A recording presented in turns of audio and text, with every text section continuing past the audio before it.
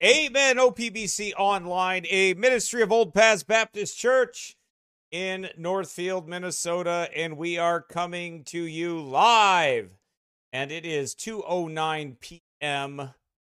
2:09 p.m. Central Time here on Friday. And good to have you here on Friday. Hope you're doing well. Hope everything's going well for you. Marlene says she's been listening for 10 years.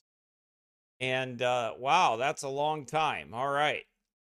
So praise the Lord for that, and looking and seeing how everybody's doing online here. Gregory Pace is on here.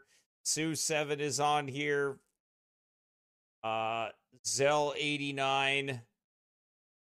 Let's see. Jody Hammond. M Salsa. See, Becca,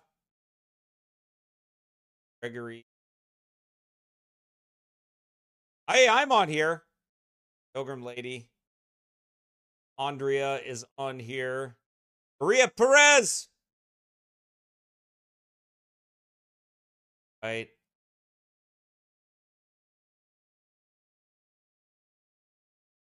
Oh, so we got a lot of people on. 53 people on here so far. And Fabian. And then my wife is on here. That's right. There she is. Pilgrim 187 is on here. Not to be confused with Pilgrim 186 or Pilgrim 188. Don't want that to happen. You don't want to get confused with your pilgrims.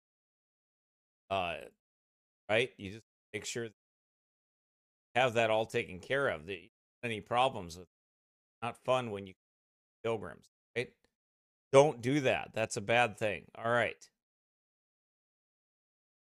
Okay. Good. And don't forget about tomorrow night. Don't forget about tomorrow night around 6 p.m. We will be preaching live outside of another Halloween event.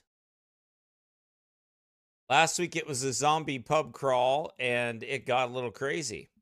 Showed you the video. We got to get that video up on YouTube and up on Rumble.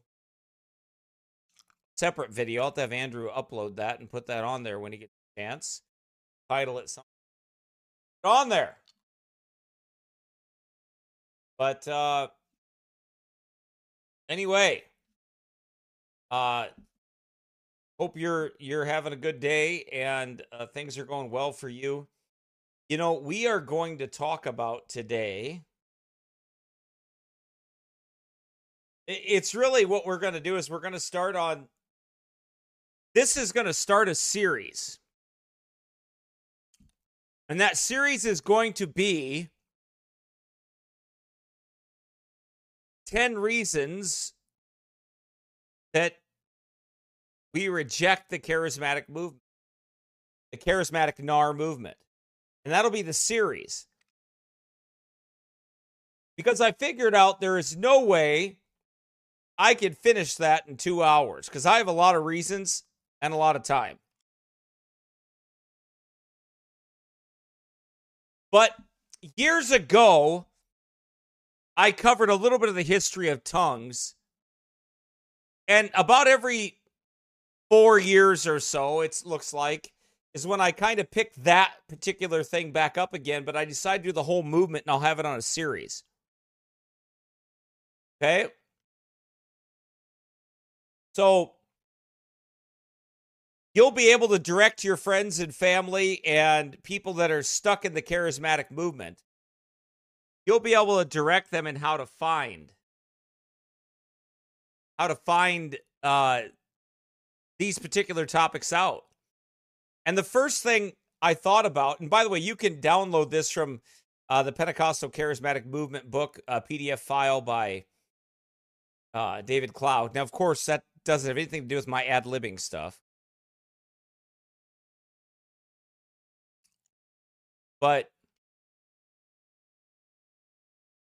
Do you hand out tracts or have anything to do with the fruitful works of darkness? Anyone? We hand out tracts at Halloween parades. So, I mean, you can hand out tracts wherever you see sinners at. Because if I could hand out a tract at a parade, you can hand one out in your front door. I mean, what's the difference? I'm not participating in anything. I'm just giving somebody a gospel tract. Just like I'm gonna go out there and I'm gonna give them. Now, them kids might think that those kids might think that you're stingy because you don't give them any candy. But I mean, I don't know. You have to do whatever you believe is right. But if I'm going to go out to a Halloween parade and I'm going to hand out tracts everywhere, I don't know. That's one of those things you got to be at peace with. You know what I mean? You got to go to the Lord with that. I don't really do anything because I don't get many trick-or-treaters anyway or anything like that. And I'm usually not home. I'm usually preaching somewhere, right? So, I don't know. I don't know. I don't give candy to anybody. Except me. I eat candy. Nah, not really. I don't like candy. But I don't give people candy. No, because I don't participate in their events. You know what I mean? So, we'll be tracting tomorrow. We're going to get out thousands of tracts tomorrow, but I'm not giving anybody any candy. We're just going to give them the gospel. You know what I mean? So, but anyway, that's, I mean, evangelism is for out in the world. I don't know. It's one of those things. I don't blame you for not wanting people at your house. Or weird. I don't blame you. They don't.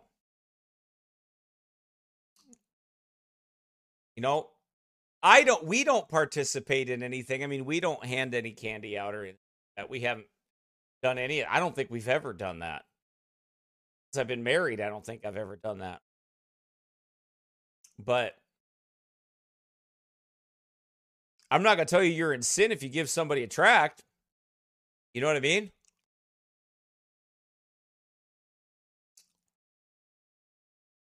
But I can't tell you that that's between you and the Lord. Do you know what I mean? That's a conscious decision between you and the Lord. But that you have to come to. Man, I haven't talked about Halloween this year at all. I probably won't. I preached so much on that stuff over the years, but I don't know. Maybe I'll do something. But you'll get that between the Lord and figure out what is acceptable. I don't hand out candy. It's like when people say Merry Christmas, I don't yell at them. I'm just like, thank you. I just say thanks. Or I'm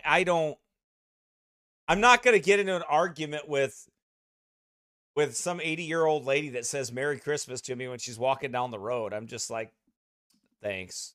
And I just kind of walk away. I don't have time to argue with her. I don't have time to preach to her. I'm certainly not going to get into a fight with her. Right? So, I just tell people Happy New Year. I don't get in with people. I preach on it. I have a stand on it. We're strong on it. Our families are strong in our church. But at the end of the day, I don't go chasing people around like that. If it's something to me, I don't bawl them out at the store.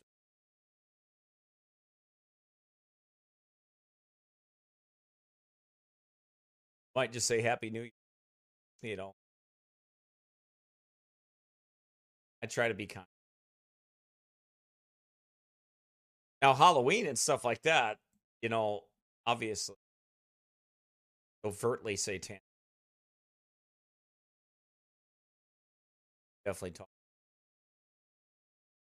And my children, people would ask, over the years, my children, they'll say something. That's something to them. I say, no, we don't celebrate that or something like, So, anyway, all right. Well, we're going to get into this. We're going to get into this, and I'm going to get into the history of modern day tongues from 100 AD to present time. I think it's important that you understand the history of it, and that most born again believers never practiced anything like that. Most of them never practiced speaking in tongues. Okay? They didn't.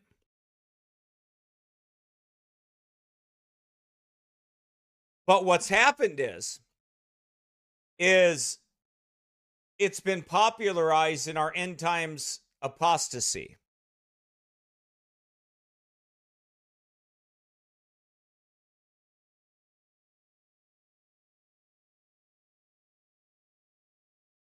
Okay? So let's go to our Bibles first. Let's start with the scriptures in 1 Corinthians chapter 13 and verse number 8.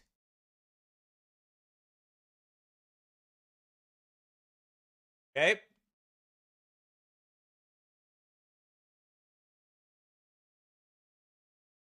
The Bible says in verse number 8, charity never faileth, but whether there be prophecies, they shall fail.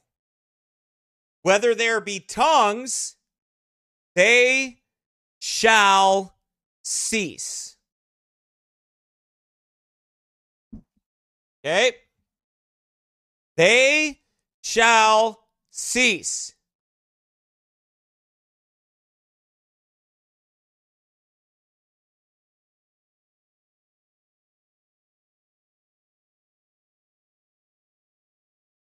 Whether there be knowledge, it shall vanish away.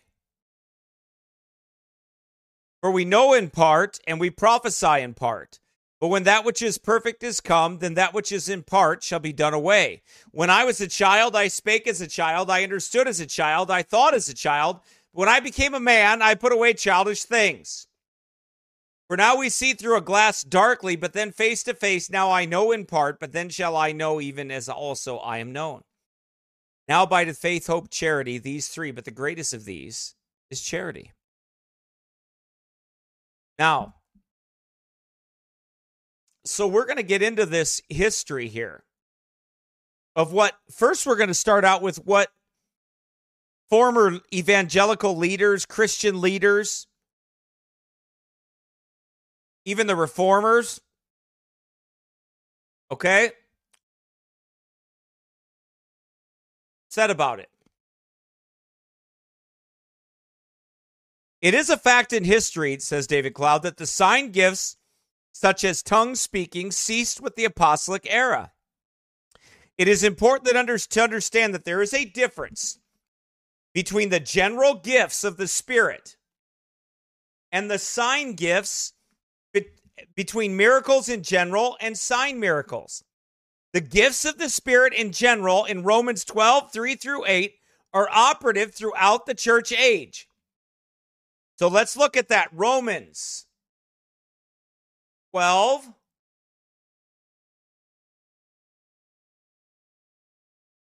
3 through 8.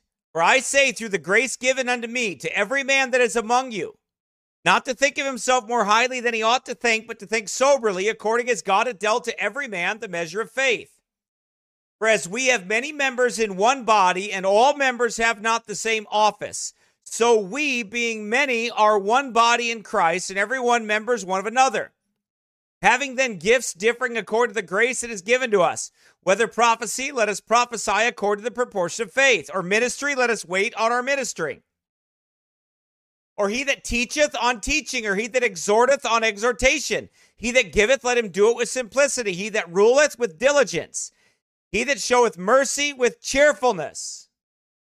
These are the gifts that are throughout until Christ comes back. They are the gifts that are given through the Holy Ghost. permanent gifts. Ones that were necessary for the local New Testament church to operate.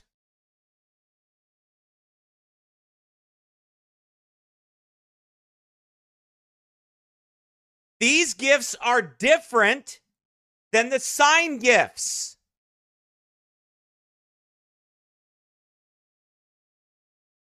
The sign gifts are what Paul talked about that proved his apostleship.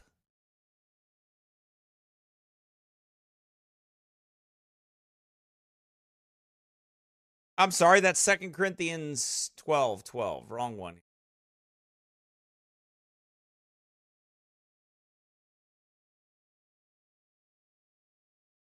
Look what Paul said. Truly the signs of an apostle were wrought among you in all patience, in signs and wonders and mighty deeds.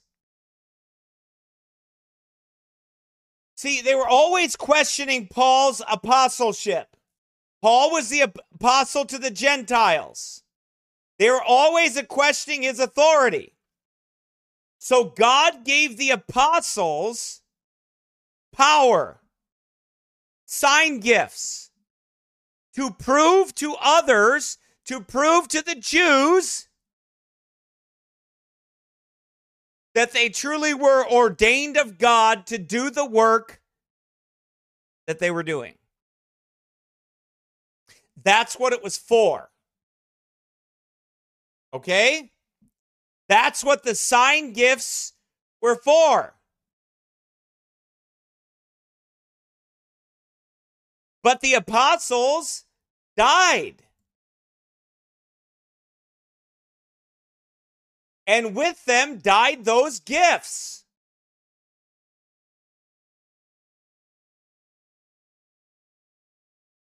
And are built upon the foundation of the apostles and prophets, Jesus Christ himself being the chief cornerstone.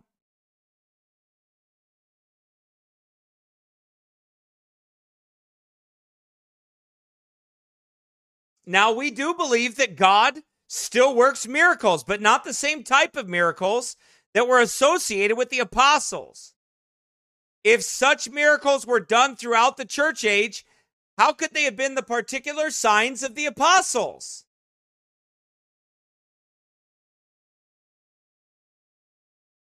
It would be impossible to distinguish between the authority of the apostles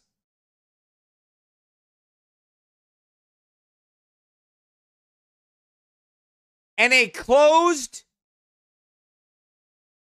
revelation. Absolutely impossible.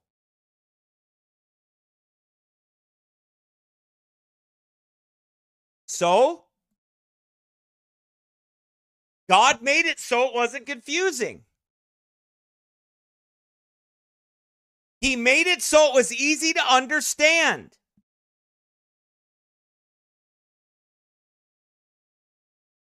Now, some quotes from church leaders of the past.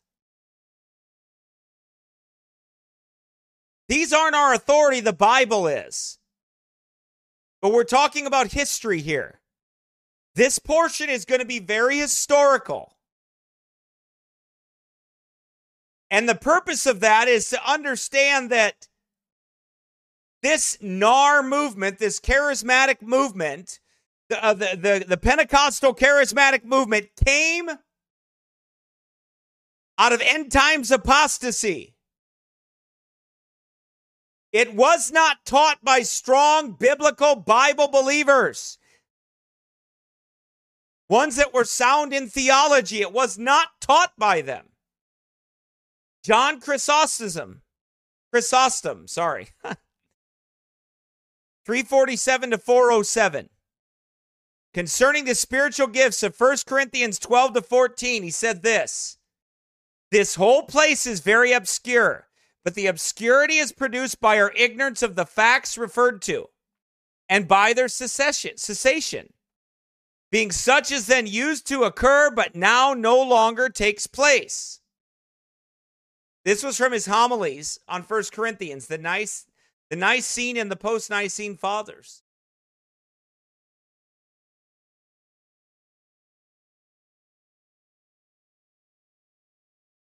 Augustine, who I don't like, but quoting from him, who if there's ever going to be a heretic that held to something, it would be him. Augustine said this, the gifts of tongues, was a sign appropriate to that era. It was meant to announce the coming of the Holy Ghost on people of all tongues, to demonstrate that the gospel was to be announced to every language on earth. This happened to announce something, then disappeared.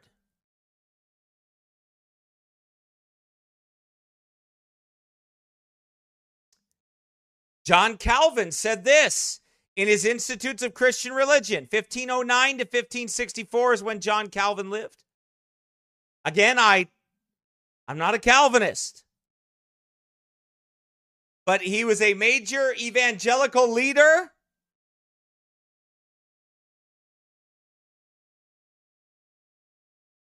And he said, the gift of healing, like the rest of the miracles, which the Lord willed to be brought forth for a time, has vanished away in order to make the preaching of the gospel marvelous forever. That's important.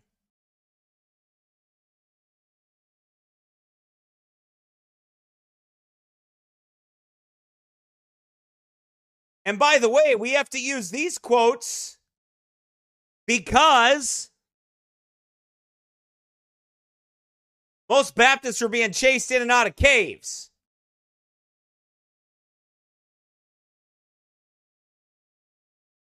That was what Calvin said concerning tongues. Now, another man who was a doctor of theology in that sense, one of the best theologians, was friends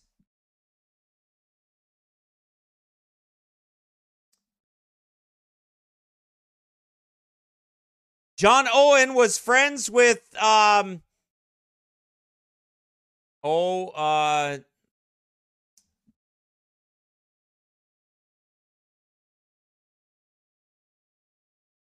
went and seen his grave and I can't remember his name now. His name is John too. Good night. He wrote Pilgrim's Progress. John Bunyan, my goodness. What in the world is wrong with me? He was friends with John Bunyan. John Owen was.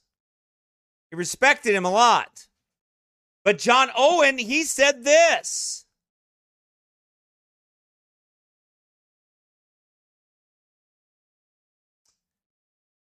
He said, gifts which in their nature exceed the whole power of all our faculties, that dispensation of the Spirit is long since ceased, and where it is now pretended unto by any, it may justly be suspected as an enthusiastic delusion.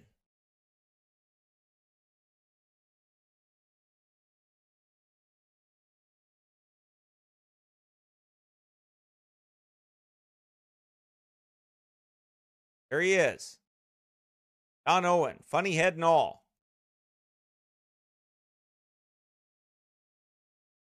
A lot of them wore those wigs because they had a terrible problem with lice back then. Anyway, that was what John Owen said, who, by the way, again, I don't agree with everything that he preached and he taught and he wrote, but he was a very good theologian. Doesn't mean he was right about everything, right?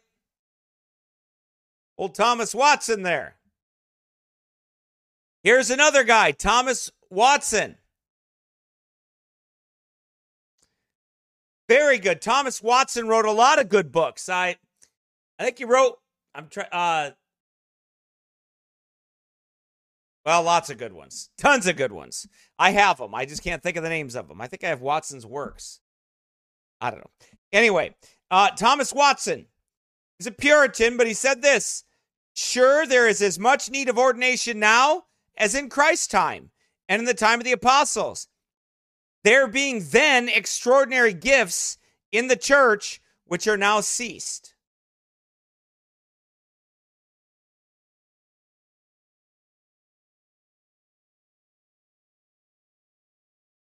So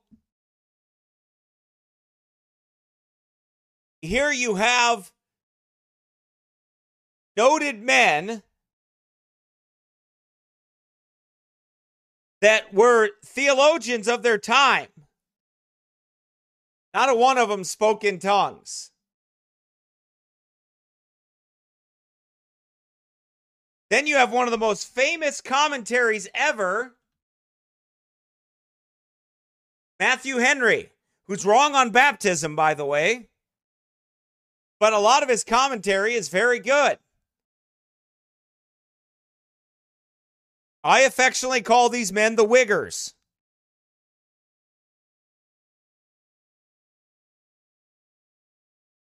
Now, Matthew Henry said this.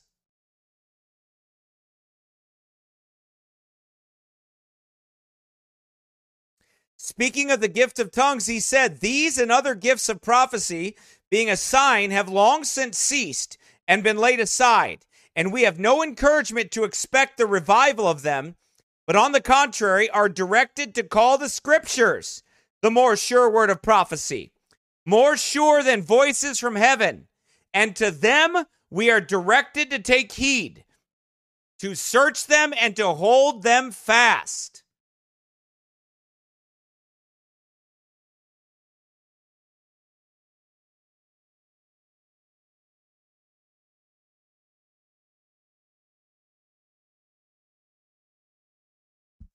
All right. Now here's another man that knew a lot about revival. Okay? If anyone, he is the preacher that preached sinners in the hands of an angry God.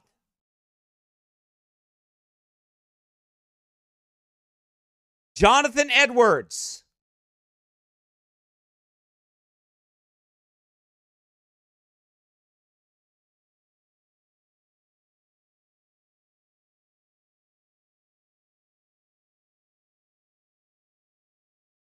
Jonathan Edwards preached, he was part of the Great Awakening in America.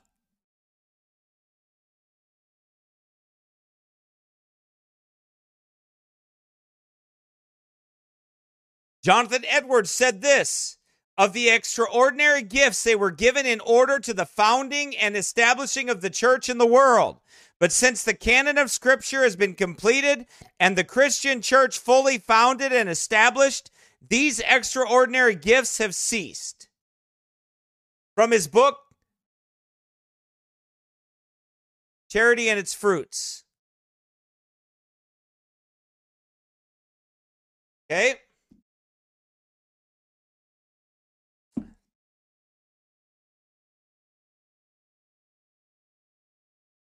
So there you have Jonathan Edwards. Now, why is that important?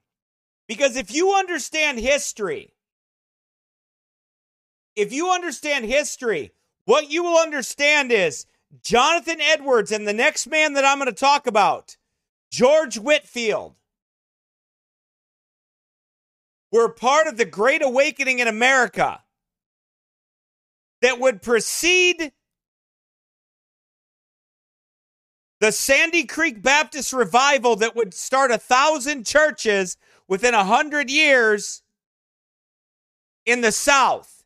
It would literally change the entire makeup of America.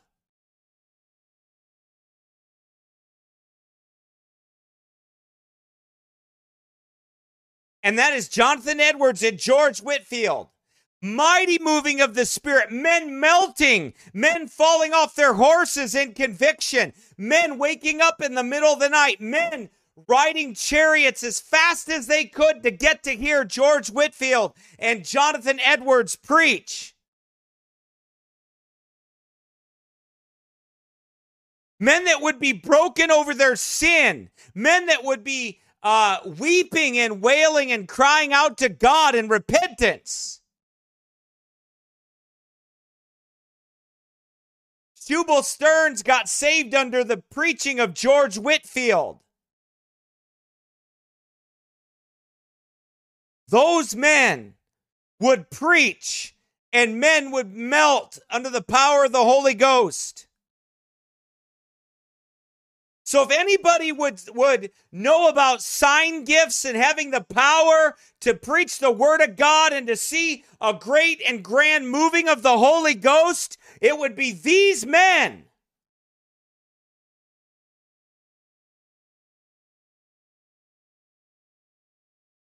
Here's what George Whitefield said. The charismata, the miraculous gifts conferred on the primitive church, have long ceased.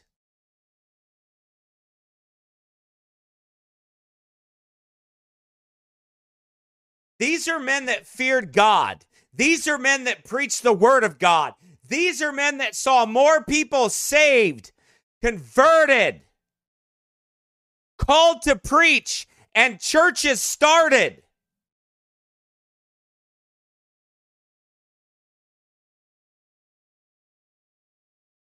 Than any other men in the last 500 years. Their converts would be men like Shubal Stearns, John Weatherford,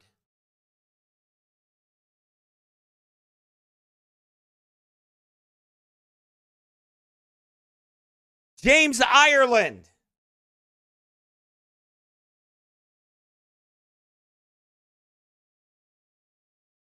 the 40 imprisoned Baptist pastors of Virginia.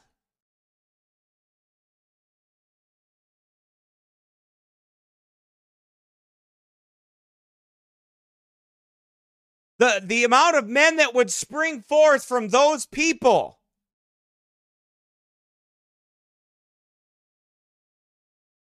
Would be an innumerable host of men that would rise up and plant churches.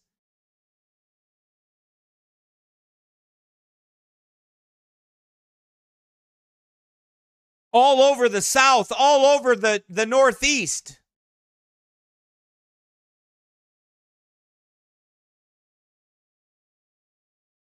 So these men saw the power of God.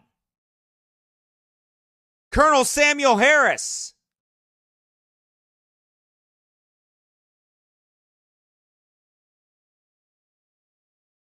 all of those men.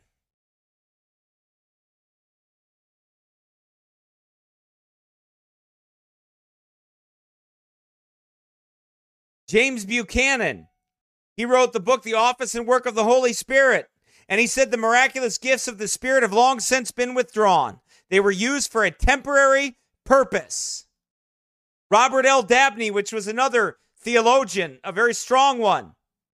He said this: after the early church had been established, the same necessity for supernatural signs now no longer existed, and God, who is never wasteful in his expedients, withdrew them. Miracles, if they become ordinary, would cease to be miracles and would be referred by men to customary law. The Prelacy of Blunder, Discussions Evangelical and Theological, Volume 2.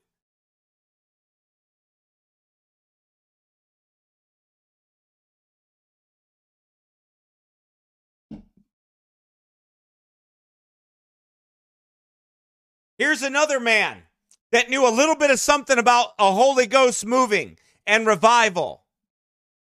Charles Spurgeon.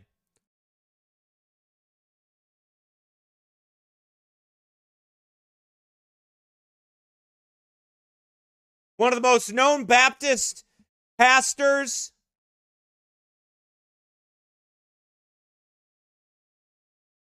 Right? In the last 200 or 300 years, 250 years.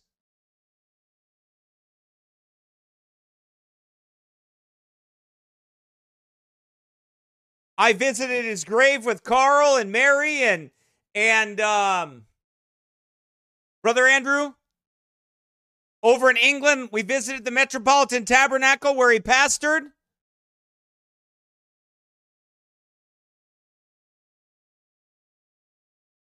The man saw millions of people, hundreds of thousands of people saved, churches planted, revival sweep through London.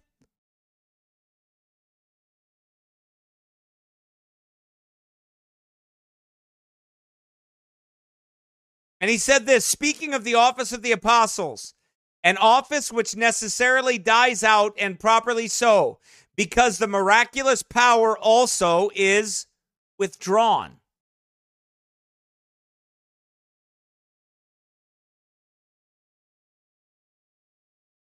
The miraculous power is withdrawn.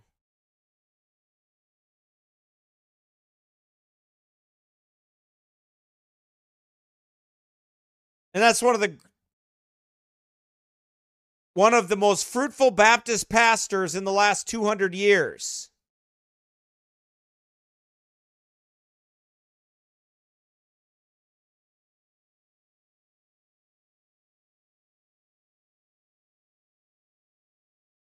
Right?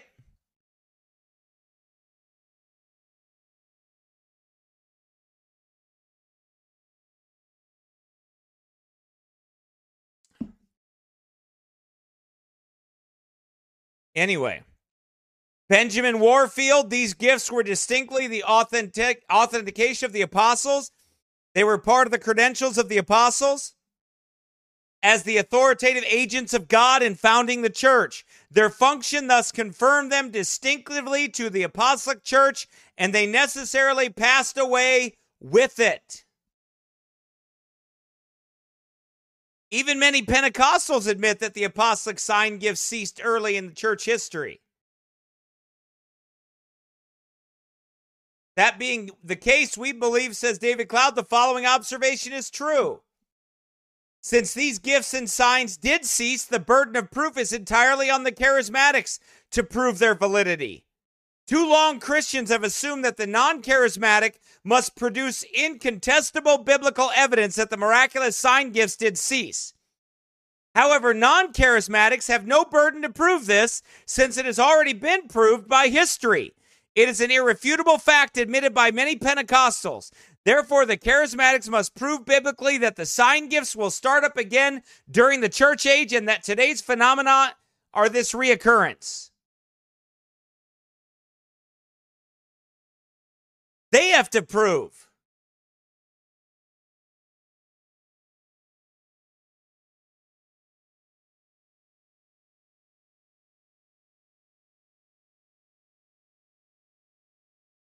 Right? They have to prove it.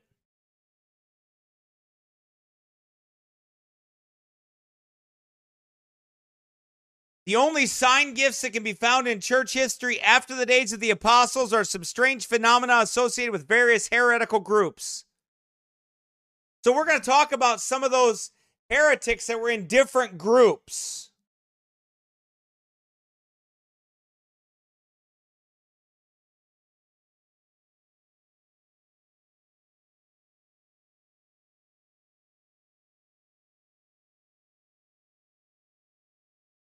Okay, we're going to look at some of them.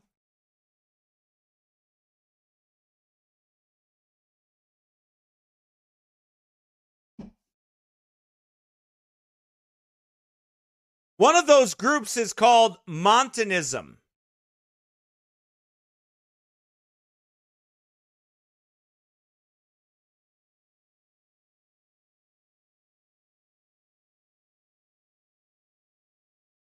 Montanism. The prominent example of tongue speaking in the century after the apostles is Montanism. The leader of this movement, Montanus, lived in Phrygia in Asia Minor in the last half of the 2nd century. He claimed that he was the mouthpiece of the Holy Spirit for new revelations.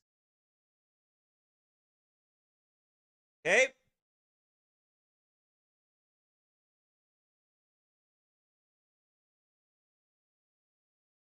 He said he was the mouthpiece.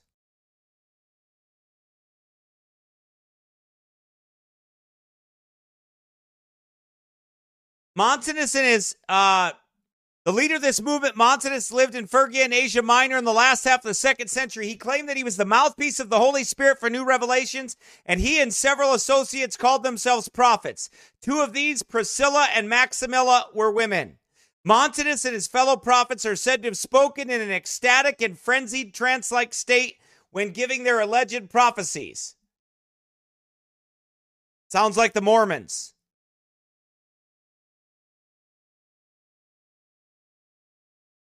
right?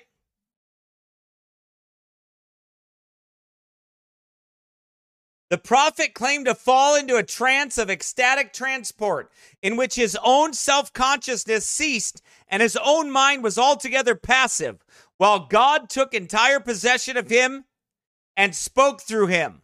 Lars Qualbin, History of the Christian Church, page 87. What is that? That's heresy. Heresy. What it is. Man, it's cold in here. Hold on. I'm going to turn something on here. I'm cold.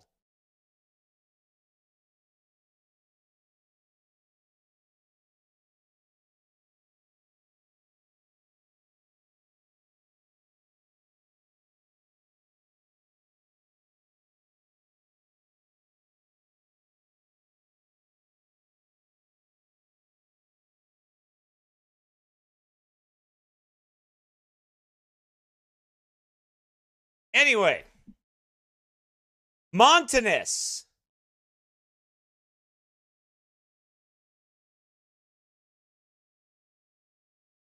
Catholic. The next group is they spoke as if they were the direct mouthpieces of God. Montanus would say things such as, I am the Father, the Word, and the Paraclete. I am the Lord God omnipotent who have descended into a man. Even the women would speak as if they were Christ.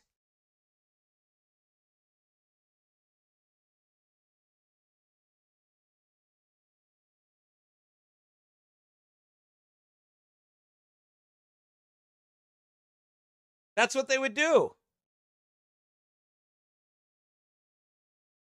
The next time we see tongues speaking are the Catholic mystics. Now, you'll remember from our series before that the Roman Catholic mystics, they were people that really started later. They are the founders of the charismatic movement, period. Then you have the New Apostolic Reformation. Then you have the Catholic Charismatics who actually started it. Okay? They actually are the ones that started the charismatic movement. The next time we see tongue speaking and signs and wonders operating in church history is in the lives of some of the Roman Catholic saints.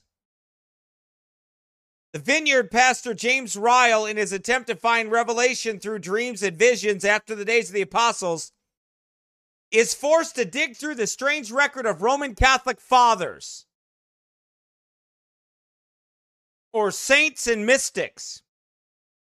He names false teachers such as Jerome, Thomas Aquinas. Show you who that is. A real heretic.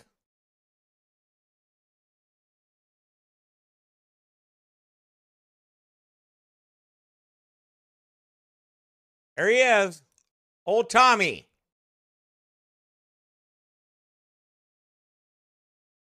Saint Benedict and even Saint Nicholas. Great Scott! Santa Claus? Yep.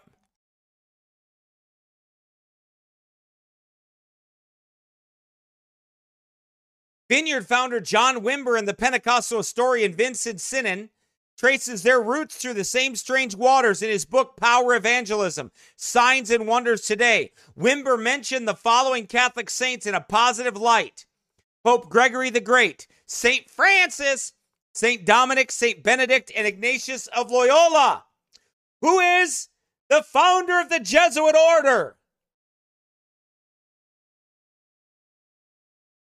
The founder of the Jesuit order, we'll get to him. Consider the Catholic saints that allegedly spoke in tongues and performed miracles, and that are cited by Pentecostals as their forerunners. Thou hast well said, devil. They are your forerunners.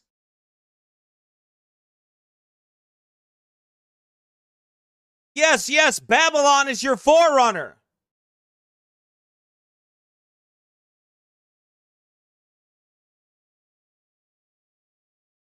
Right? Babylon is.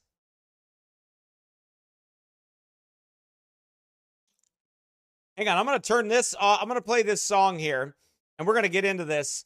I'll play this song here real quick, and then I'm going to set this heat up a little different here. Hang on a second.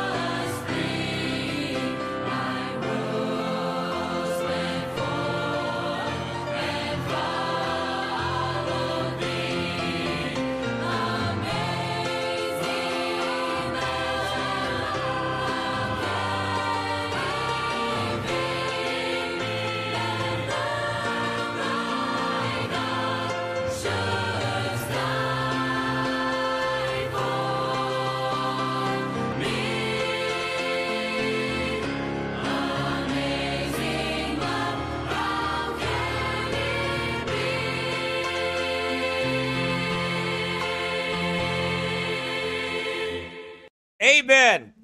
What a good song to play there, right?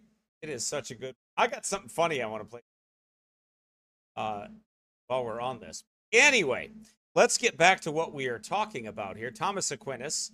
We are talking about the Catholic mystics. We are talking about the history of the counterfeit tongues. Who held to them? Well, they were all heretics. They were all Roman Catholics. They were all bad people. Consider the Catholic saints that allegedly spoke in tongues that perform miracles that are cited by Pentecostals. These signs and wonders are not akin to what we see in the New Testament, but are occultic and fleshly delusions. Since all false gospels are cursed of God and Rome's gospel of faith plus sacraments is definitely false, miracles done in such context cannot be of God.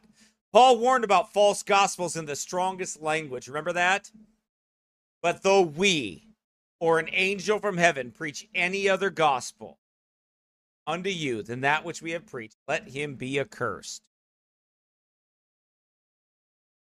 So who's one of these guys? Thomas Aquinas is one. We'll get to him.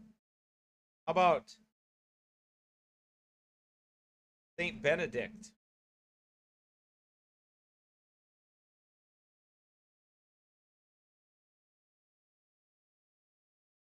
There he is, right there. Old Saint Benny. Called the father of the Western monks, was one of the founders of Catholic monasticism, with its unscriptural and unholy doctrine that celibacy is preferred to marriage. According to the Catholic Encyclopedia, Benedict did many miracles, gave prophecies, and even astrally projected his spirit so that he accompanied monks on their journey. Astral projection. This is who's speaking in tongues, right?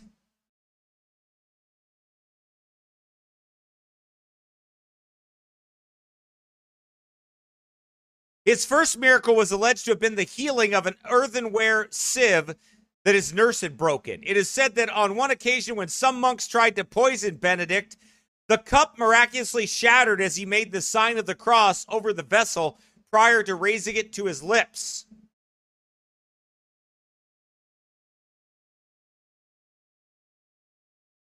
Pope Urban VIII said that Benedict merited, while still in this mortal life, to see God himself, and in God all that is below him. All of this is unscriptural nonsense, and anyone that exalts Benedict as an example of the continuation of the true apostolic signs and wonders is spiritually deluded. He was a witch that astral projected.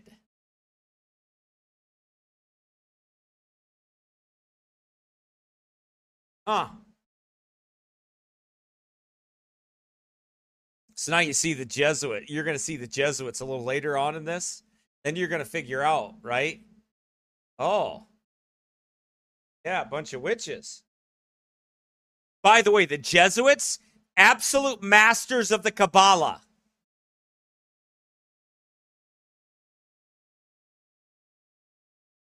Pope Gregory the Great was the first of the proper popes. With him begins the development of the absolute papacy. He solidified this unscriptural and blasphemous office, which claims to be the head of all churches of the world. It was Gregory who established the papal states upon the dying carcass of the old Roman Empire, replacing secular Rome with ecclesiastical Rome and hastening the Christianization of paganism.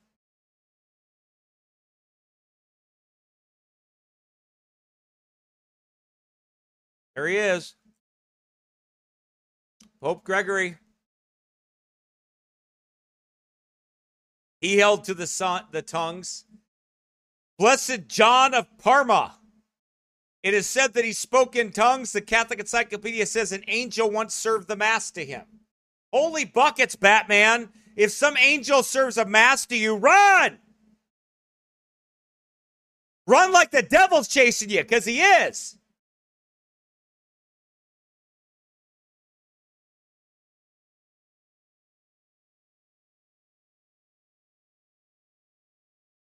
That was Blessed John of Parma.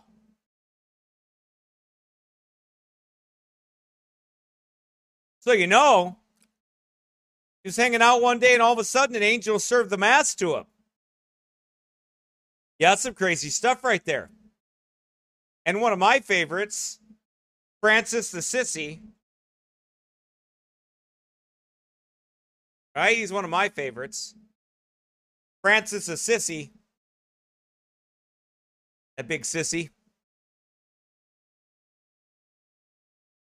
He was the founder of the Franciscan order. Bunch of mean devils, nasty people. Nasty like Hillary Clinton people, man. The Franciscans were mean, murdering, diabolically evil people. 1219, he went to Egypt in an attempt to convert the Sultan of Al-Kamil and put an end to the conflict of the Fifth Crusade. In 1223, he arranged for the first live nativity scene as part of the annual Christmas celebration in Grisio.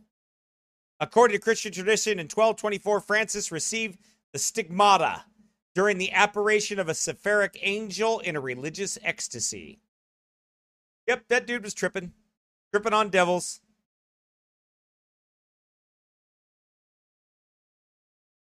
He was the founder of the Franciscan order, born to the family of wealthy noblemen. Francis allegedly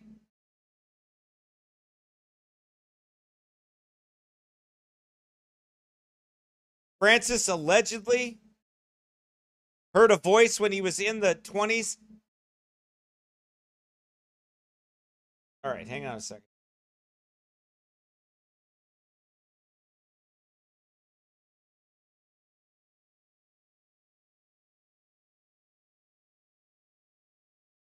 Okay. Absconding with the load. Born to a family of wealthy noblemen, Francis allegedly heard a voice when he was in his 20s telling him to repair a ruined church. Absconding with the load of expensive colored drapery from his father's shop.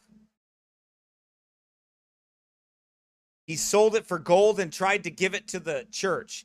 After that, he told his father that he was no longer under his jurisdiction since he had devoted himself to God. He dedicated himself to celibacy and married the Lady Poverty. His friars took 3 vows of obedience, poverty, and chastity and traveled 2 by 2 preaching and begging. The Catholic Encyclopedia says Francis saw a vision of the seraph angels, which we talked about. Many stories are told. Oh, he saw the visible wounds of Jesus in his own body. Okay. On one occasion, he pleaded with the people of the village to feed a wolf that had ravished their sheep, calling him Brother Wolf. Okay. On another occasion, he preached to his little brethren, the birds. Okay. That's not weird at all. What do you suppose that guy's preaching to birds for? That's kind of weird.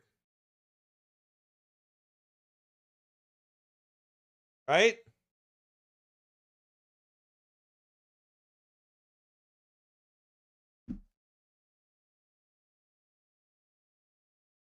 The Franciscans and the Dominicans were appointed by one of Innocent's successors, Pope Innocent. You know he was a devil.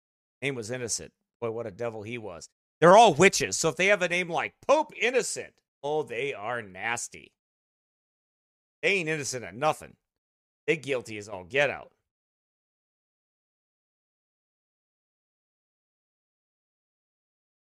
Okay. Pope Gregory IX to head up the Inquisition with papal authority to destroy Bible-believing Christians wherever they were found. They did a good job of it for half a millennium, developing a massive spy network. Where does the CIA come from? The Catholics in Action? Rome Land Security? Right? Where's that come from?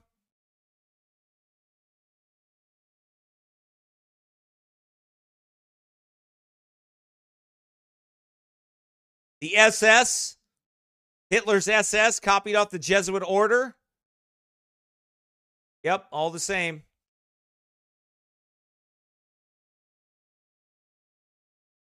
They did a good job of it for half a millennium, developing a massive spy network, all citizens.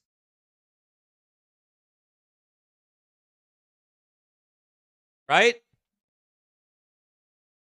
All citizens from about the age of 14 and older throughout Catholic territories were sworn as spies of the Inquisition and were required to reveal all offenders, capturing and imprisoning and impoverishing and torturing and burning men and women whose only crime was refusing to bow to the Pope's false doctrine. That is Francis the Big Sissy. Okay?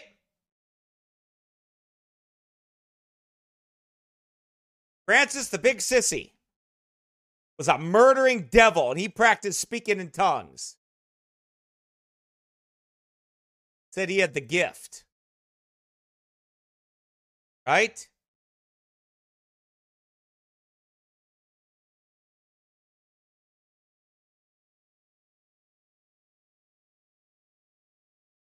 Anthony of Padua. Hey, yo, my name is Anthony from Padua.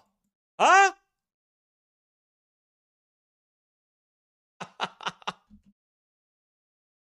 Hey, that's Anthony of Padua. I knew that guy was Italian. How did I know that guy was Italian? Hey, yo, Anthony. All right.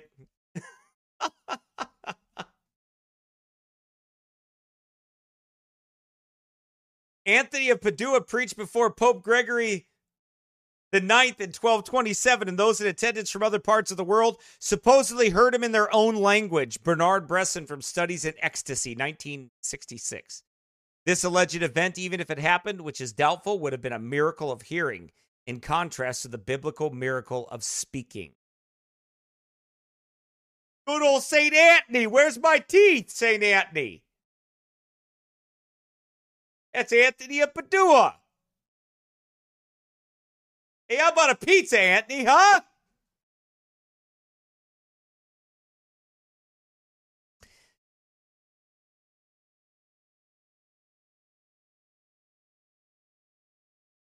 St. Dominic is the next one.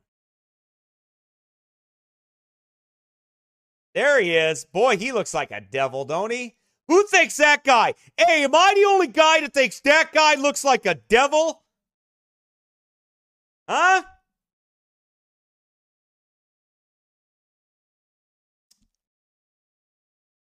(1170 to 1221) was the founder of the Dominican Order of Preachers. Man, you want to talk about a bunch of mean devils. Right there. The Dominican Order. Precursor to the Jesuit order. Mean and nasty people. St. Dominic was the founder of the Dominican Order of Preachers, and this group was at the very cutting edge of brutal inquisition. One of the objectives Dominic set for his order was the extinction of heresy. The unscriptural and blasphemous devotion of the rosary has been attributed to Dominic. The practice of the rosary involves saying prayers to Mary that can be addressed legitimately to Almighty God alone. The Dominicans wreaked havoc upon the Albigenses and the Waldenses and the Anabaptists and the Lollards and anyone else that refused to submit to the Pope. The bloodthirst of the Dominicans earned for them the stigma of Domini Canes, or the Lord's dogs.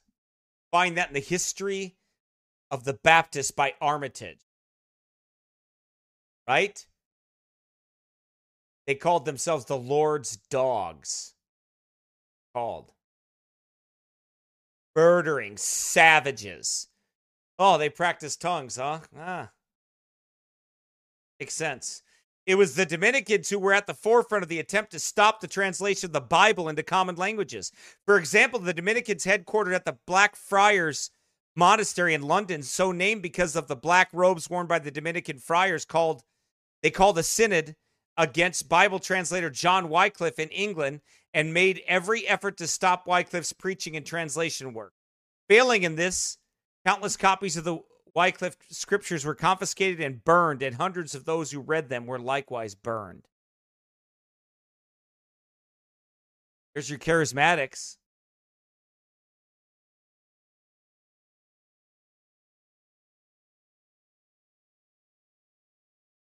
That's it.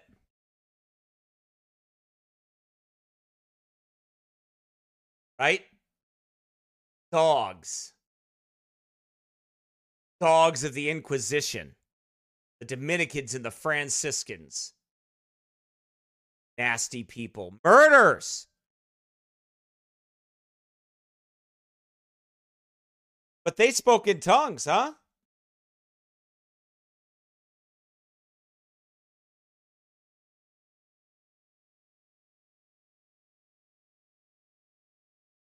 Vincent Ferrer.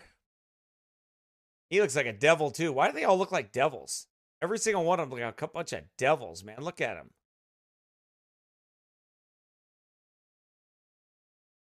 Allegedly, in 1350 to 1419, allegedly had a vision of Christ in 1388 with St. Dominic and St. Francis, and was commissioned to preach penance, not repentance, penance.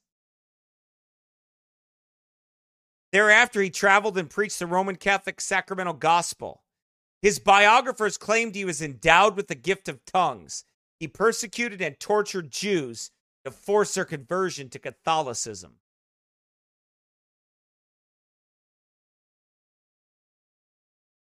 Right?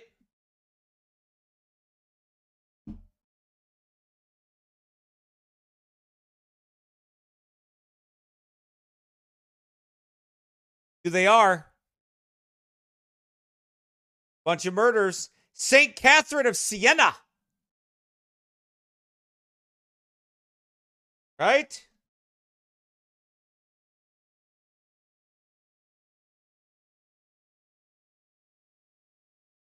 Oh, she looks great. This is one you want to write home and tell mom about. This is one you want to bring home to mom. Hey, Bob, look. Look at Catherine. Look what's on her head. You think I should marry her? 1347 to 1380. Yep, she's a witch. Okay, so when you see the word mystic, think witch. Think witch. Okay, so when you see Catholic mystic, think Catholic witch. That's how that works. You see how that works? Catholic witch. That's how that works. Then you won't be confused, right?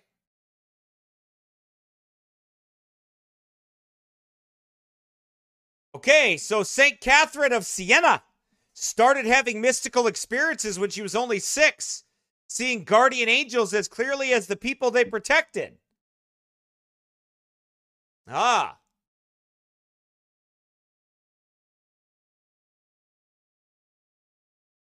So, let's see.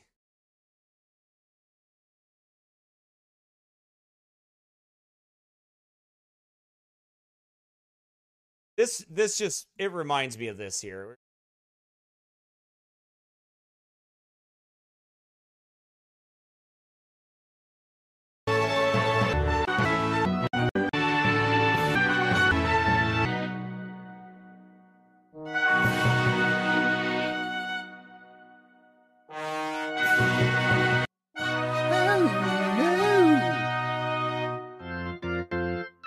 So, since Brother Jimmy is no longer with us, is there anybody else who has the gift of interpreting the tongues in which we're all going to speak today? Anybody? Oh, goodness, that was frightening. Oh, hello. Who might you be? Why, we're the members of Wickersham Apostolic Church, and you are? Isn't it obvious, Preacher Jeff? He's a golden angel from heaven. Oh, I'm afraid that's not quite true. My name is C-3PO. I am a service droid from another galaxy, programmed to interact with and assist various organic life forms such as yourselves. Assist us? Yes, that's right. Is there anything with which you need assistance? Well, yes, actually. We're trying to get an old-timey revival going where a number of us are going to speak in tongues, but our translator called in sick with an unexpected case of Lutheranism. Is there any chance the Holy Spirit has bestowed upon you the supernatural gift of interpretation? I'm afraid that I possess no divinely given abilities. However, I was programmed to be fluent in over 6 million forms of communication, including all the languages of your planet, so I believe I could be of service as a translator. Hey, you guys hear that? That's great. Yeah, really great. Well, let's get this thing going. All right. Anybody feel in the spirit? Anybody have a word from the Lord you just gotta share with us? I'm feeling it. Schlubba habba twing bing doogie alba bingo. Okay, brother.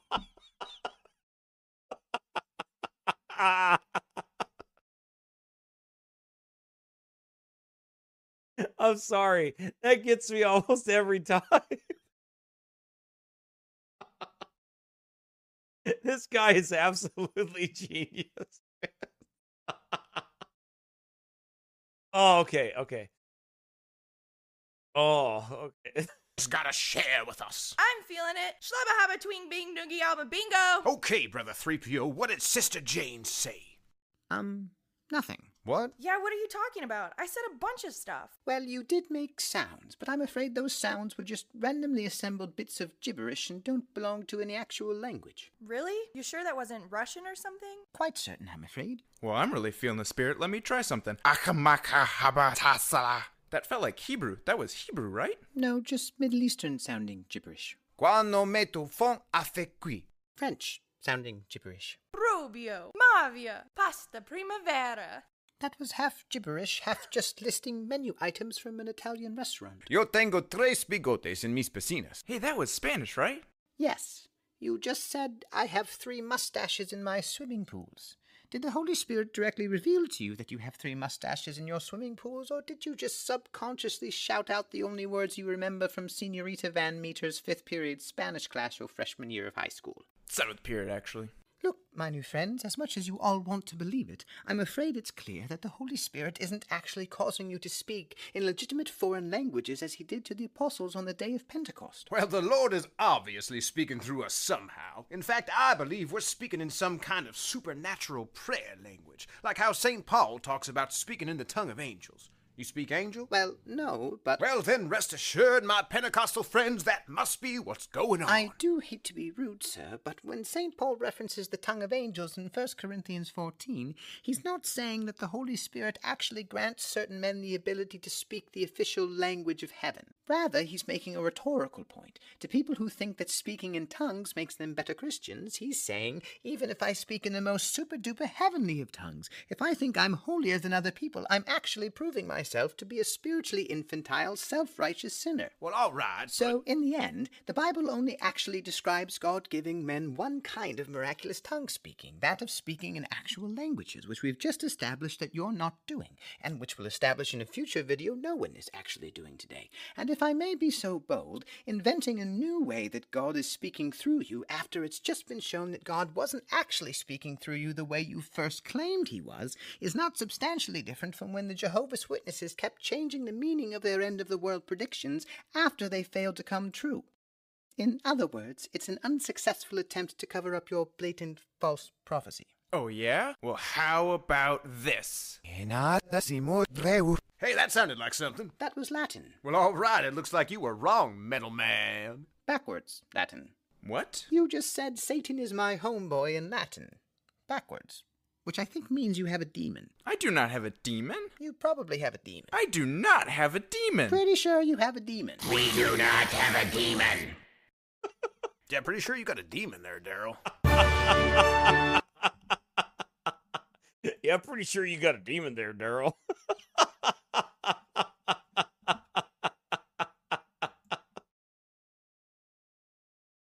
Yeah, I'm pretty sure you got a demon there, Daryl.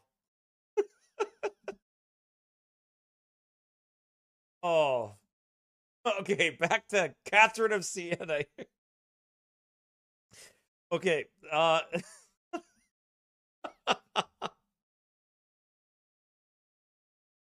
Oh, okay.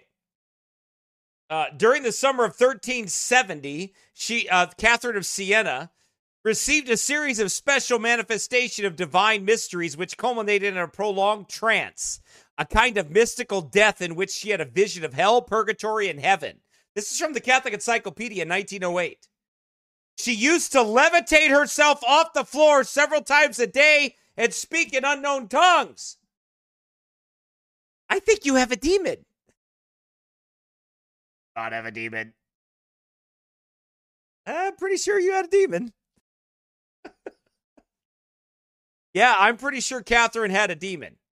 She levitated herself off the floor several times a day and spoke in unknown tongues. It is actually said that when she wanted an early breakfast, the angel used to come and cook it for her. Look. If angels come down from heaven and start cooking for you, run! They're not angels. They are fallen ones.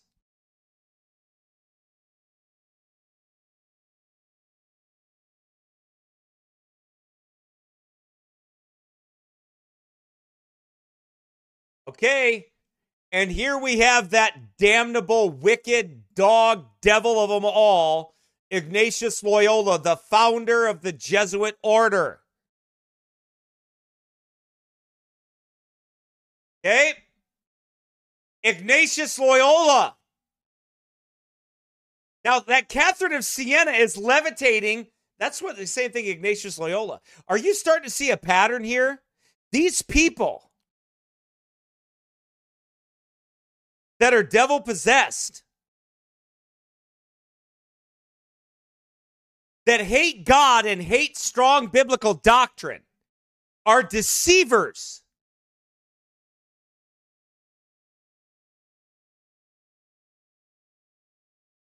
Ignatius Loyola, the co-founder of the Jesuit order, the Society of Jesus, was established on September 27th, 1540 by Pope Paul III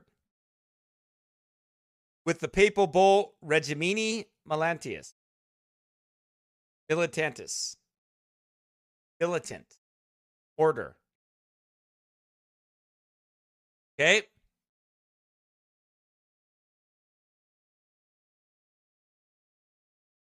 Ignatius Loyola makes Anton LaVey look like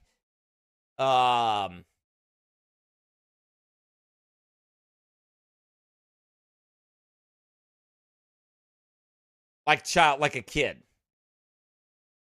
Anton LaVey couldn't scrub the shoes of Ignatius Loyola. That's how much of a witch Ignatius was. Okay. He was a major part of the Counter-Reformation. Jesuits took a vow of complete submission to the Pope and to the superiors of their order. Let everyone persuade himself, they said, that he who lives under obedience should be moved and directed under divine providence by his superior, just as if he were a corpse, which allows itself to be moved and led in any direction. The Jesuits plotted and often succeeded in the violent overthrow of governments and the assassination of kings. They preached a gospel that adds the necessity of works and sacraments to the grace and blood of Christ. Loyola is buried in Jesu Church, the headquarters of the Jesuits in Rome, and there is a massive monument to him on one side of the church. On the lower side of the monument is the marble statue, The Triumph of the Faith Over Heresy, by Pietro Le Gros. It depicts Mary violently casting Luther and John Huss out of heaven. Their names are engraved in the statue. We saw that there, Luther being thrown out of heaven. A little winged angel off to the side is gleefully tearing pages from a book, which another book waiting its turn for destruction. The books could be the writings of the reformers, but they are most likely the Bible.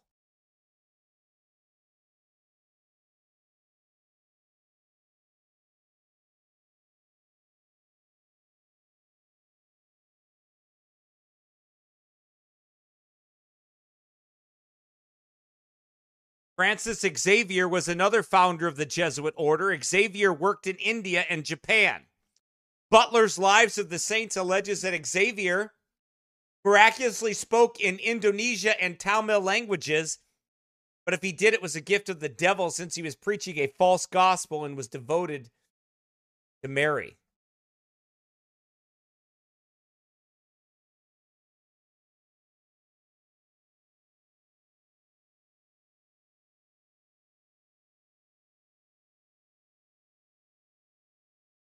Those are the founders of the Jesuit order. Ignatius Loyola and Xavier. Murderous, torturer, military order of the Catholic Church.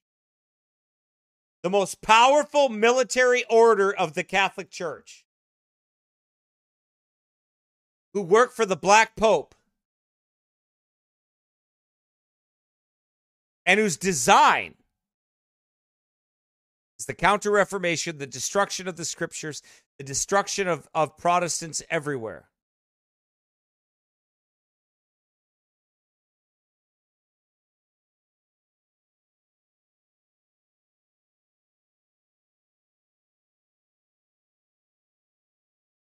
That's Ignatius Loyola. That's Francis Xavier. They held to speaking in tongues.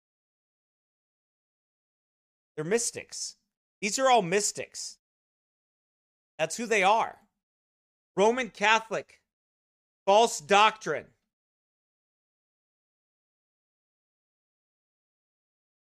Teresa of Avila.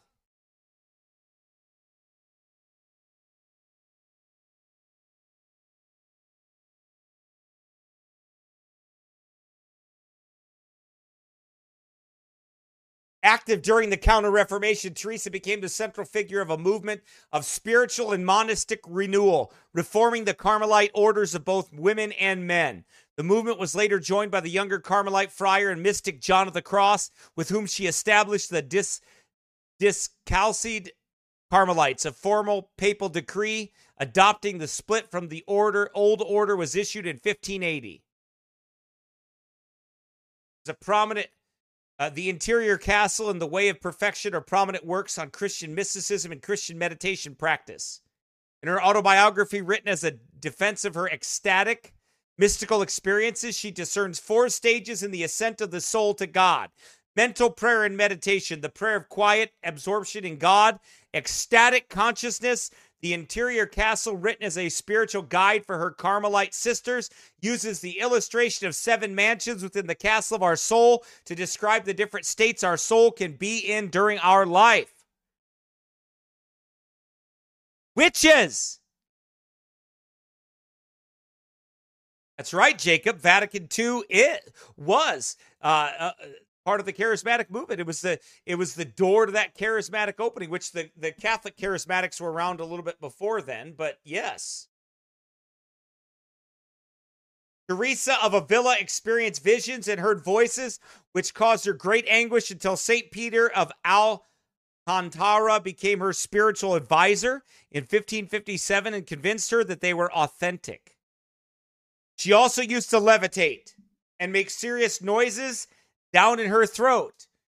You think you have a demon. Which means, yeah, you probably have a demon. Again, what's with these mystics? What's with these mystics speaking in tongues and levitating? What's up with that?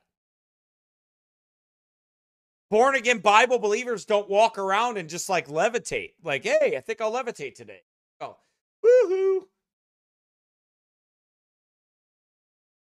She used to levitate and make mysterious noises down in her throat. They did not call them tongues in her day. It was simply regarded as a manifestation of some kind of spiritual possession, possibly by an angel. Written by Farrell, The Charismatic Phenomenon in the Church of Rome. They were possessed. By the way, it is said historically.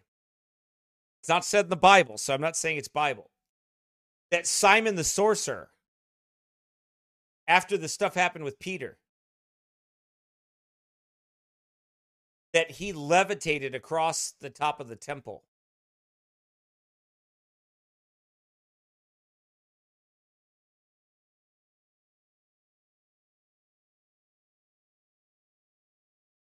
Right?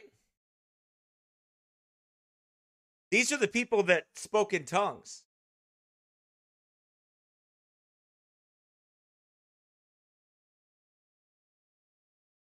How about this guy? Man, don't he look like a straight up stinking devil?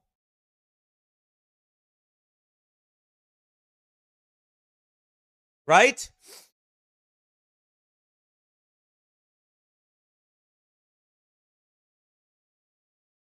Alphonsus Ligori, sometimes called Alphonsus Maria de Ligori, was an Italian Catholic bishop, spiritual writer, composer, musician, artist, scholastic philosopher. He founded the Congregation of the Most Holy Redeemer, known as the Redemptorists. Yay. He experienced visions, ecstasies, made prophecies that were later fulfilled, and reportedly performed miracles. This is from the Pocket Dictionary of the Saints. Ligori's book, The Glories of Mary, exalts Mary even above Jesus Christ. Here is a sample of his book. Here's what he said in his book. I am the Queen of Heaven and the Mother of Mercy. I am the joy of the just and the door through which sinners are brought to God. There is no sinner on earth so accursed as to be deprived of my mercy. End quote.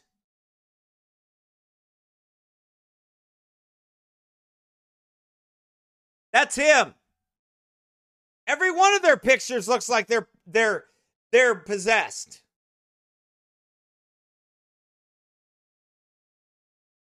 Listen to what happened at his death.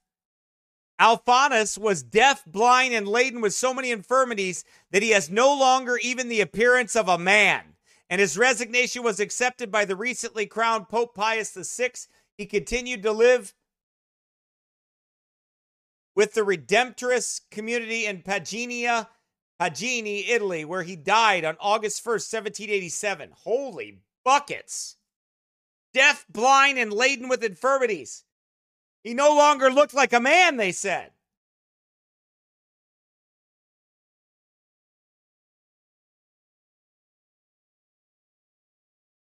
It is obvious that none of these Catholic mystics were controlled by the Holy Spirit, who is the Spirit of truth. For each was committed to Rome's false sacramental gospel and followed all sorts of other heresies, including the veneration of Rome's heretical Mary. Don't you see? It's all witchcraft. They're mocking and mimicking the miracles that the apostles did.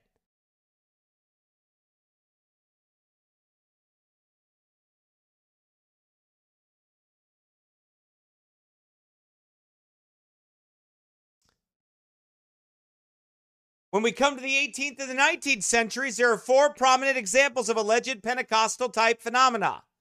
Number one, the cemetery of St. Medard. In 1731, Roman Catholics in Paris flocked to the cemetery of St. Medard to the tomb of Jesuits Francos de Paris. Type that in. Right?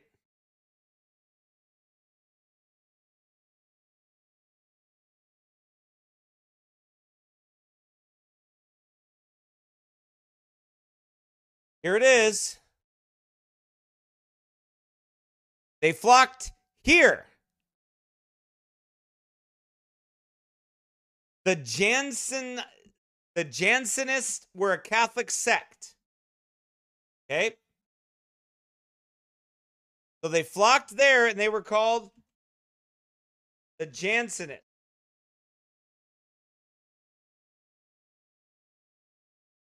There we go. Boy, don't he look like a devil.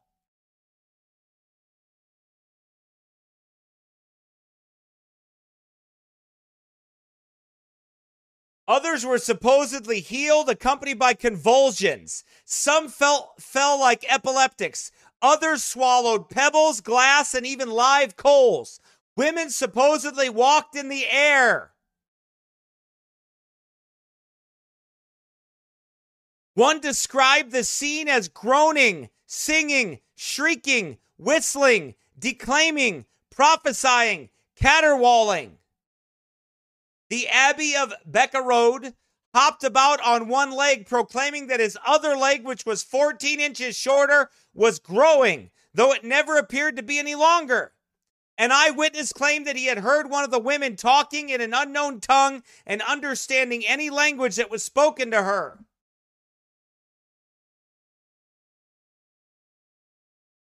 You get it?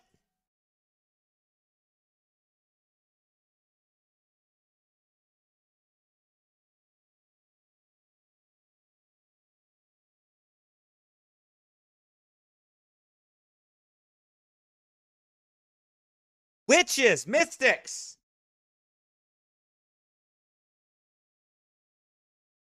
Okay, the next group.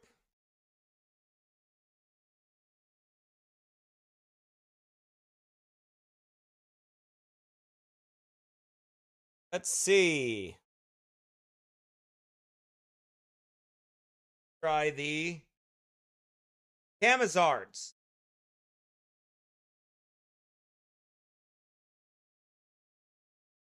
They were Huguenots, French Protestants of the rugged, isolated area there. Okay? The seven old prophets were Huguenots or French Protestants in the early 1700s who reportedly spoke in tongues. They claimed to speak by direct inspiration of God from a trance state. Those, and I quote, those so moved struck themselves with the hand.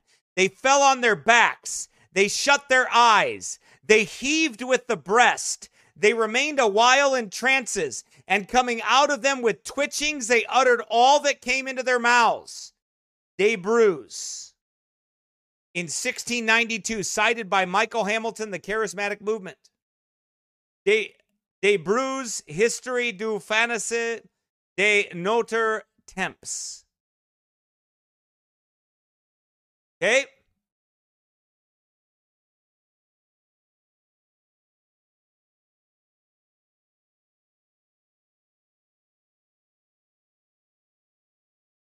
When they came out of the trance, they had no memory of what they had spoken.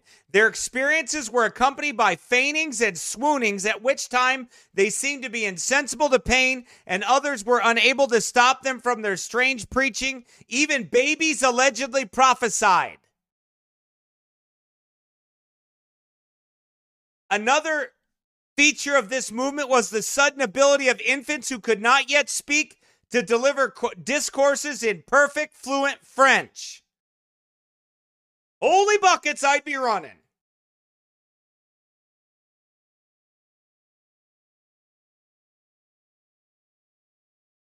In 1701, for example, a child about 14 months old in a loud, childish voice began exhorting to the works of repentance. John Lacey, A Cry from the Desert, London, 1708, cited by Hamilton.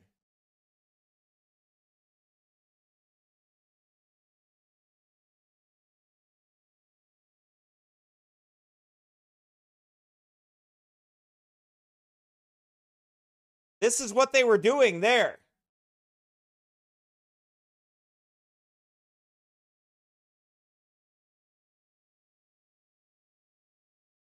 Try to pay attention. Stay focused. We're not talking about Mozart.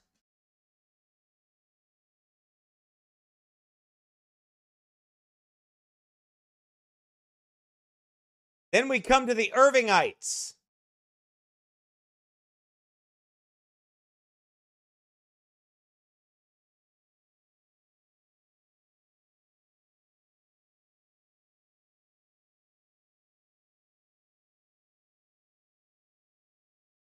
Edward Irving was the pastor of Regent Square Scottish Presbyterian Church. Scotland! Great Scott! Not Scotland!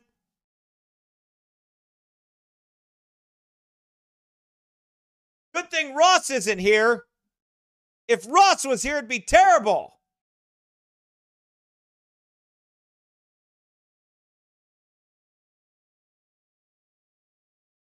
Edward Irving was the pastor of Regent Square Scottish Presbyterian Church in London, England, which was affiliated with the Church of Scotland. In 1830, there was a small outbreak of charismatic phenomena in Scotland. Mary Margaret MacDonald. Not Mary Margaret. Mary Margaret. Mary Margaret MacDonald had visions that Christ was soon coming. Her brothers James and George began speaking in tongues. They claimed that the Lord was coming soon and that the end of the age would witness the restoration of all the gifts of the Spirit. Irving supported this movement and began teaching in his London church that the members should seek the Holy Spirit and expect signs following, such as tongues and prophecies. When some women started speaking in tongues, Irving made a rule that there could only be tongue speaking during one of the weekly meetings, but not during the Sunday morning service. Soon 2 women claimed that they could not hold their tongues and ran out of the building. Mary Campbell spoke out in tongues in spite of the pastor's rule. After that, Irving allowed tongues and interpretations in all his services. What?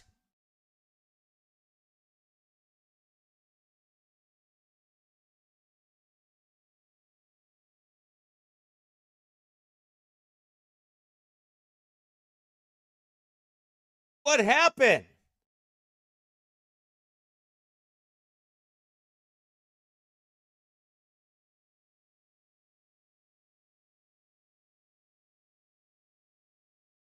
What happened? He gave in. He gave in, man. What happened? He said, no, you couldn't do it. Then he did. What happened? Lamar, are you the head of your wife? I like to think that we're equal. Are you the head? Beta! I am no. I'm an alpha. Not if you think you and your wife are equal. Beta! Oh, because I tell you why. Beta! Ramar, are you the head of your wife? I like to think that we're equal. Are you the head? Beta! I am no. I'm an alpha. Not if you think you and your wife are equal. Beta! Oh, because I tell you why. Beta! Beta! What happened to that beta? Huh?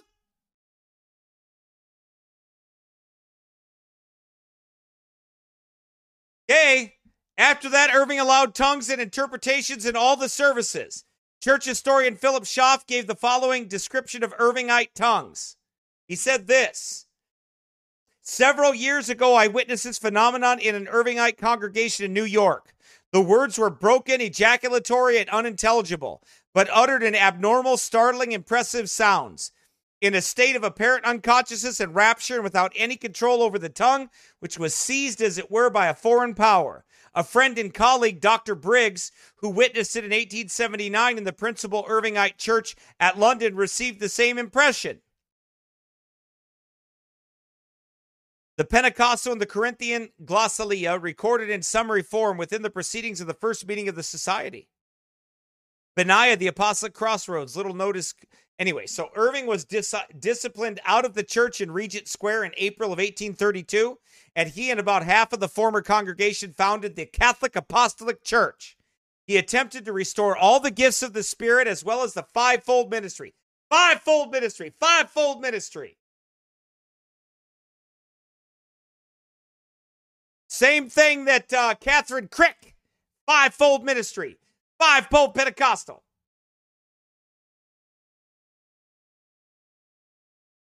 Apostles, prophets, evangelists, pastors, and teachers. In November of that year, he ordained 12 apostles. Irving falsely prophesied that the Jews would return to the land of Palestine and the millennium would begin in 1867. He taught that Jesus had a sin nature, though he also believed that Jesus did not actually commit sin. Irving believed in divine healing and rejected all medical help, but 3 of his 4 children died young, and at least one of them could have been helped with the medicine of the day. In 1884, Irving returned to Scotland. It was prophesied that he would be a great prophet and convert the masses, but he died that year at age 42 of consumption. His failure to accept medical care probably resulted in his premature death. The Irvingite denomination still exists and claimed 8 million members in 1994. Let's see how far I'm going to get here. Let's see.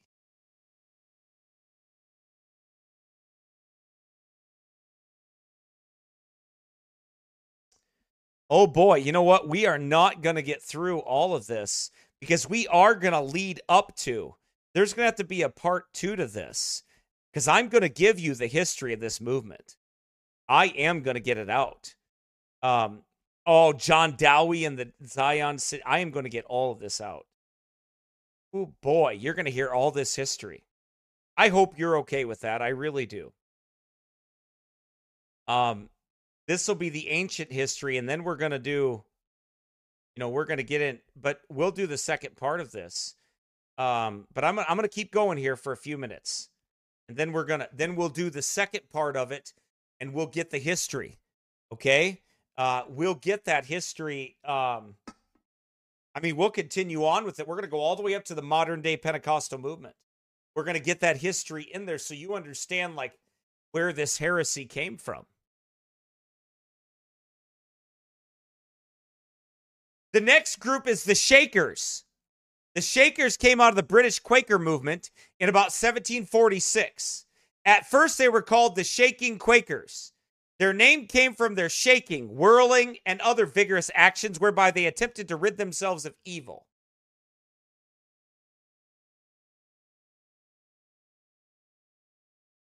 Shakers. Okay? These are the Shakers and the Quakers. Not like shake and bake, I help type stuff, but Shakers. Or the Faker Shakers. Okay? So here we go. The Shakers came out of the British Quaker movement. The first leader was James Worldly. Hey, what a fitting name. Not worldly like W-O, but W-A. But hey, anyway. Worldly. Who taught that the members could commune with the dead. Now that's a problem. Look, if some preacher tells you that you can commune with the dead, stop talking to him and run.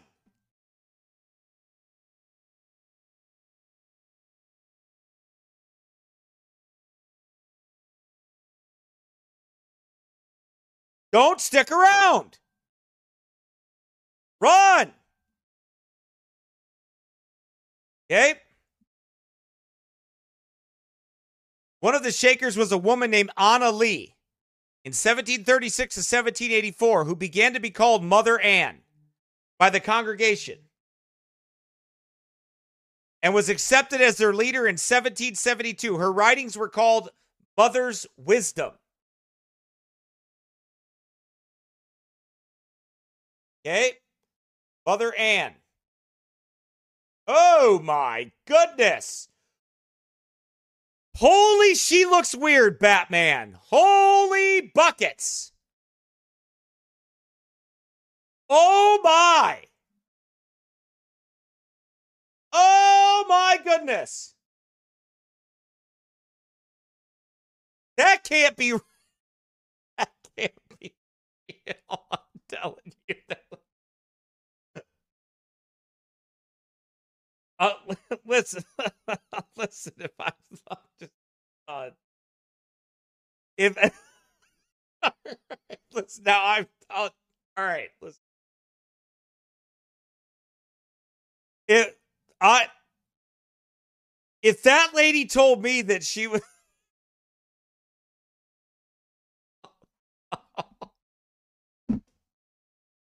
that's not real. Somebody's messing with me. I can't. If that lady told me she was a prophet of God, I'd be like, I'm out of here, man. I am so out of here. If she told me that, I'd be like, I'm so out of here.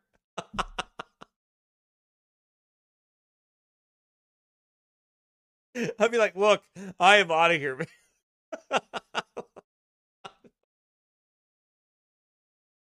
He's like, I'm a prophet. I am Mother Ann. I am Mother Ann. And I wrote a book called Mother's Wisdom. I'd be like, no, you didn't. I am so out of here. I am not staying here. There ain't no way in the world I'm staying here. I am not staying here with you. I am God. Okay, I gotta stop, all right? Oh. Okay. Okay. Here we go. All right. Okay, stop it. I'm trying, all right? She claimed by revelation that she was the female aspect of God's nature. God doesn't have a female aspect. See that stuff right there? That's that Shekinah stuff. That's that goddess stuff. That's the sacred feminine stuff. Okay? That's what that is. This is how I know Greg Locke is. Look what he's got. What happened to Greg Locke? He's following a woman.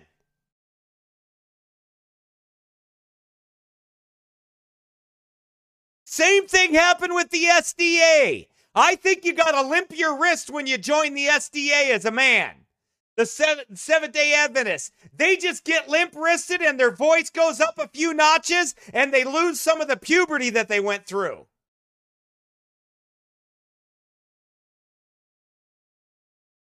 Because they start talking like fruit booties. She claimed by revelation that she was the female aspect of God's nature and that she was the second coming of Christ and the Holy Spirit. She claimed that God is not a trinity, but is a duality, male and female. Oh my goodness, you're a witch. Plain and simple, a witch. That, ladies and gentlemen, is a witch. That's a witch. She taught that marriage is not as spiritual as celibacy. And when married couples joined the group, they were required to live celibately.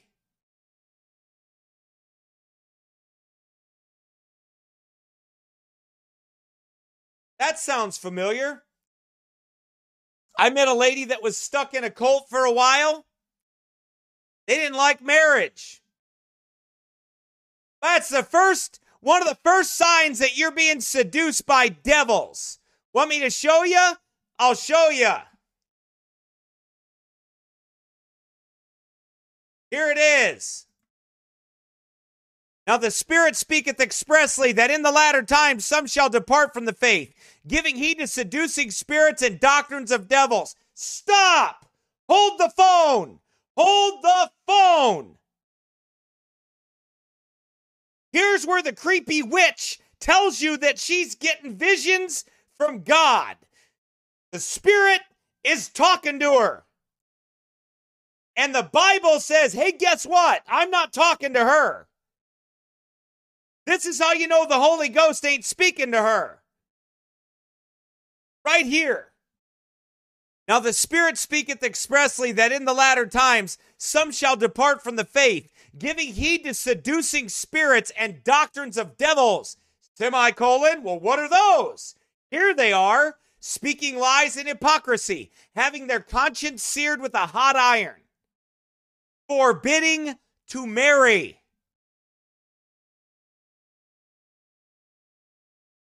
I mean, how come nobody figured out this was a witch talking to him?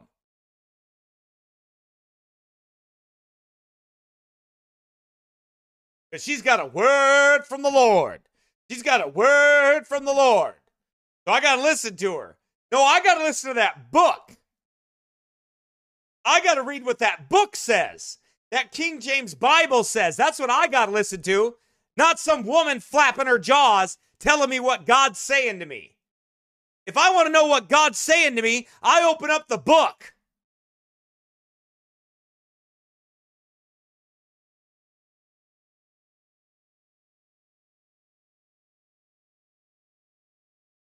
She taught that the millennium began in 1747. She claims she could speak in 72 languages supernaturally. All right.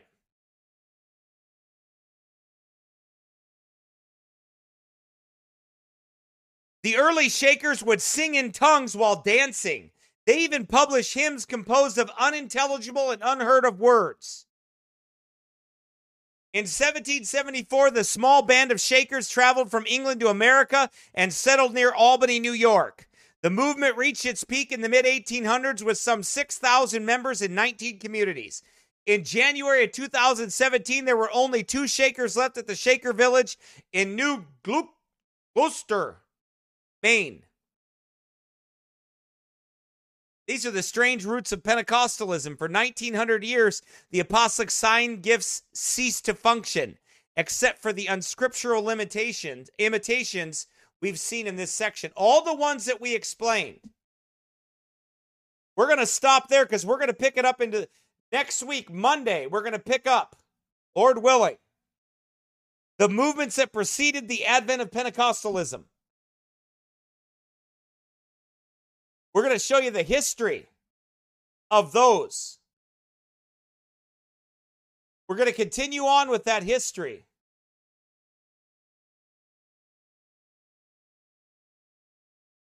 You better stick to the book, friend.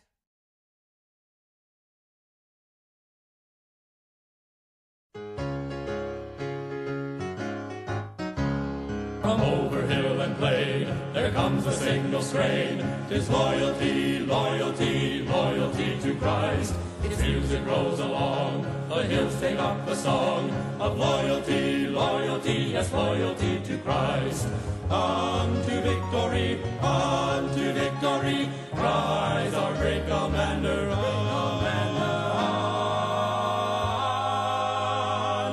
We'll move at his command, we'll soon possess the land, through loyalty, loyalty, yes, loyalty to Christ.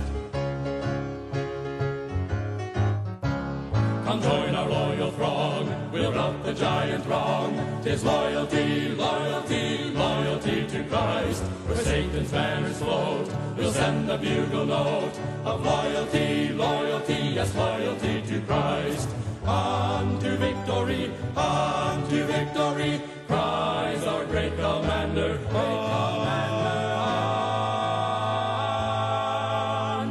We'll move at his command, we'll soon possess the land, through loyalty, loyalty, yes, loyalty to Christ. The strength of youth we lay at Jesus' feet today. 'Tis loyalty, loyalty, loyalty to Christ. His gospel we'll proclaim throughout the world's domain of loyalty, loyalty, yes, loyalty to Christ. I may never march in the infantry, ride in the cavalry, shoot the artillery. I may never fly o'er the enemy, but I'm in the Lord's army. On to victory, cries our great commander, on. We'll move at his command, we'll soon possess the land, through loyalty, loyalty, yes, loyalty to Christ. Loyalty to Christ. Amen and amen and amen. All right, everybody. I got fired up. I get fired up over this subject. I hate that charismatic movement.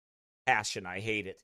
God taught me to hate it more and more when I see the fruit of it and what it does and how fake it is and how it's designed to really distract people from the truth. It's not real Bible.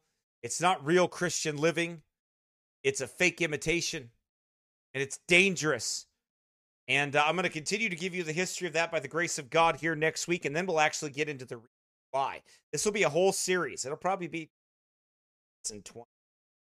20 broadcasts long. We might break it up and split it up for a while if you get too bored with it. Might get tired of it. But anyway, we'll go through it and take a look at it. All right, everybody, pray for us tomorrow. Preaching live.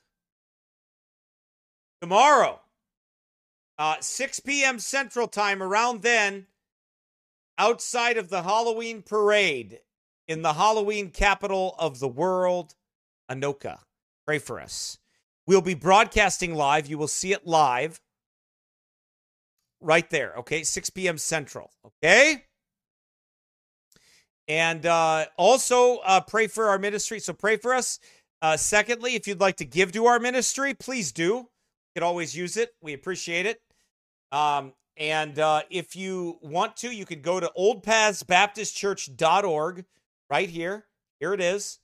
You could click on PayPal, Venmo, or Apple Pay. If you want to do PayPal, you can also go to your PayPal and send it to salvationpreacher@gmail.com. You can go to Venmo. You can go to Apple Pay. Okay? Any of those. Or you can go to our sermonaudio.com page. Okay? You can scroll down to the bottom of the page.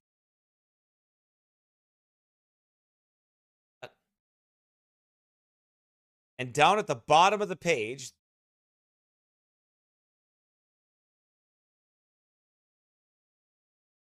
go down the bottom of the page here, and you can mail something to 1030 South Highway 3, Northfield, Minnesota, 55057.